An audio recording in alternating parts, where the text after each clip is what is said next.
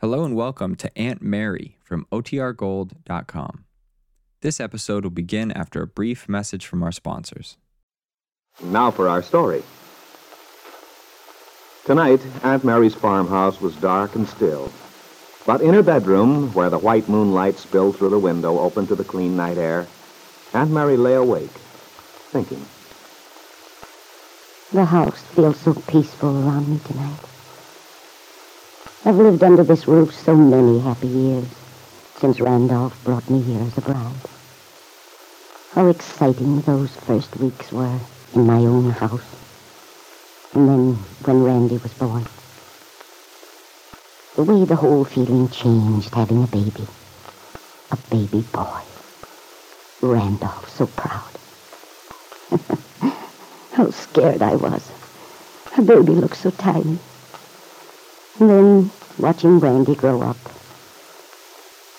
Those first nights over 20 years ago, after we got the telegram that Randolph had been killed overseas, the house became empty, lonely. Even Randy's being here wasn't much help at first. Then, all the familiar things began to have a meaning again.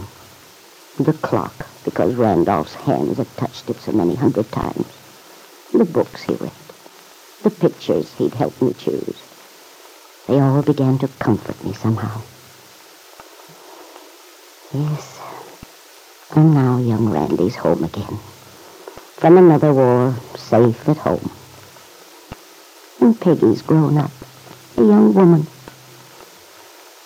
If only everything could stay as it is. But I know there'll be changes. There have to be. Peggy's coming marriage. It worries me so. And yet, what can I do? She loves Bill Meade, but whether Bill gets custody of that baby of his or not, Peggy's promised Nicholas to marry him. I don't dare interfere. I can only pray it'll come out right for her. No matter how much you want to, you can't always protect people. When I think of Dell, so unhappy about Lefty, I feel so helpless. It was wonderful having Dell here. But in a way, it was a disappointment, too. I'd been so sure somehow. It seemed as if there must be some connection between Lisa and Wakefield. That she was tied up with something here some way. But I was wrong. Dell talked to Lisa. She would have known if there was anything in it. No, I was wrong. But Aunt Mary had not been wrong. Her feeling that Lisa Fenner was connected with Wakefield was only too right, although there was no way for her to know this, since Dell Shipley had given the young dancer her solemn promise to keep Lisa's story a secret, to tell no one that Lisa had relinquished her baby son to another woman. Lisa, who at this moment in her dressing room at the Golden Peacock gently releases herself from her husband's embrace. You do love me. I knew it. Oh, darling, everything's right again now. But why did you try to deceive me? It couldn't work. You see, when it came right down to it, you couldn't let me go. I tried so hard. I didn't want to show it, Lance, but then when I saw you going through the door, leaving, I couldn't help calling you back. And thank heaven you did. Another minute and I'd have been gone. I'm afraid that would have ended it, Lisa. I wouldn't have come back again. I know. And when that door closed, I couldn't stand the thought of you walking away. Oh, darling. Oh, sweetheart. We've wasted so much time. If only you'd given in before, when I went to see you at Lily's apartment.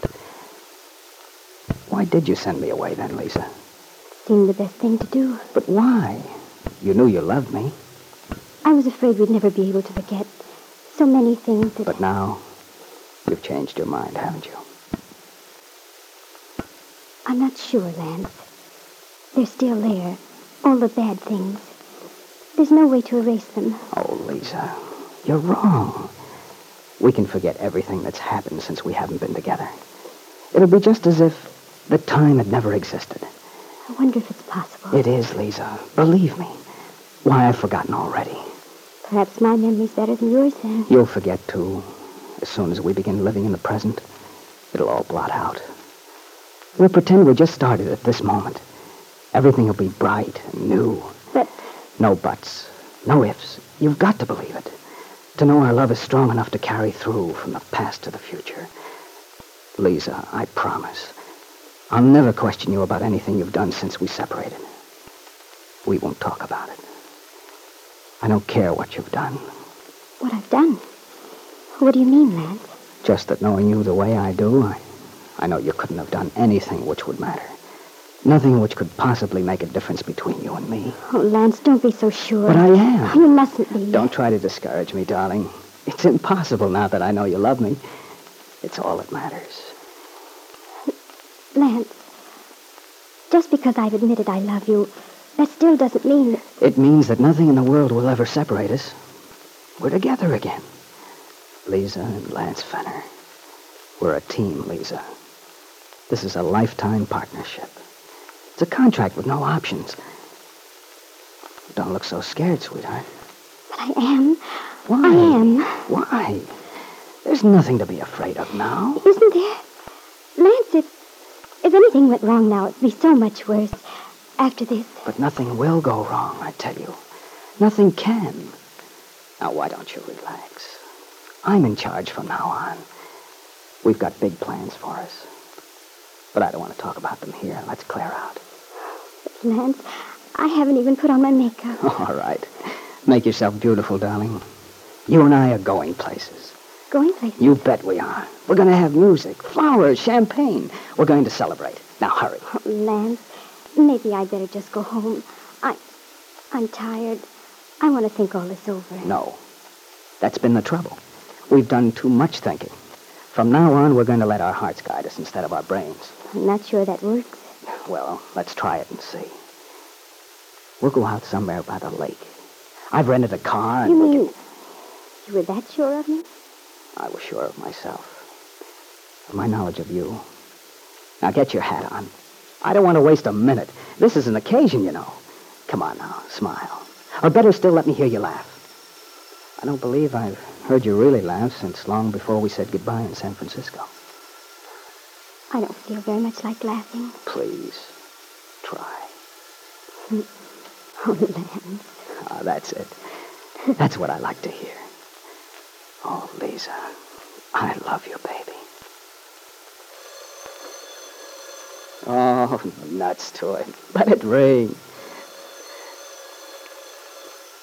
I'll have to answer it. Hello? Oh, yes, Dale. Yes, Lily left a little while ago. I guess she went home. Did you have a good time at Aunt Mary's?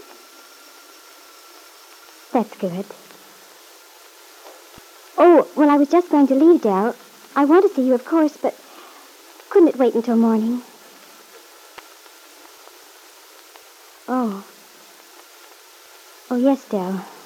I understand. All right, then, I'll be up in a few minutes. Yes. Goodbye. Well, what was that all about? It was Del Shipley. The boss? Yes. But why does she have to see you now? Can't be that important. Probably just something about the act. I don't know, Lance. She said it couldn't wait. But that's crazy. It's late. I don't see why She sounded very urgent, as if something had gone wrong. I'm sorry. You'd better go. I don't want to keep you waiting. It may take a long time. Oh, no, sweetheart. I'll wait if it takes all night. I've waited so long now. Another hour or two won't stop me. Well, all right. And tell her to make it fast. Tell her you've got a jealous husband now. And he can't spare a minute of your time. Tell her that from now on, we're a team again. And nothing in the world can come between us. But Lisa Fenner was worried, uneasy as she went back to Del Shipley's office. There'd been a note in Del's voice, a solemnity, which frightened her.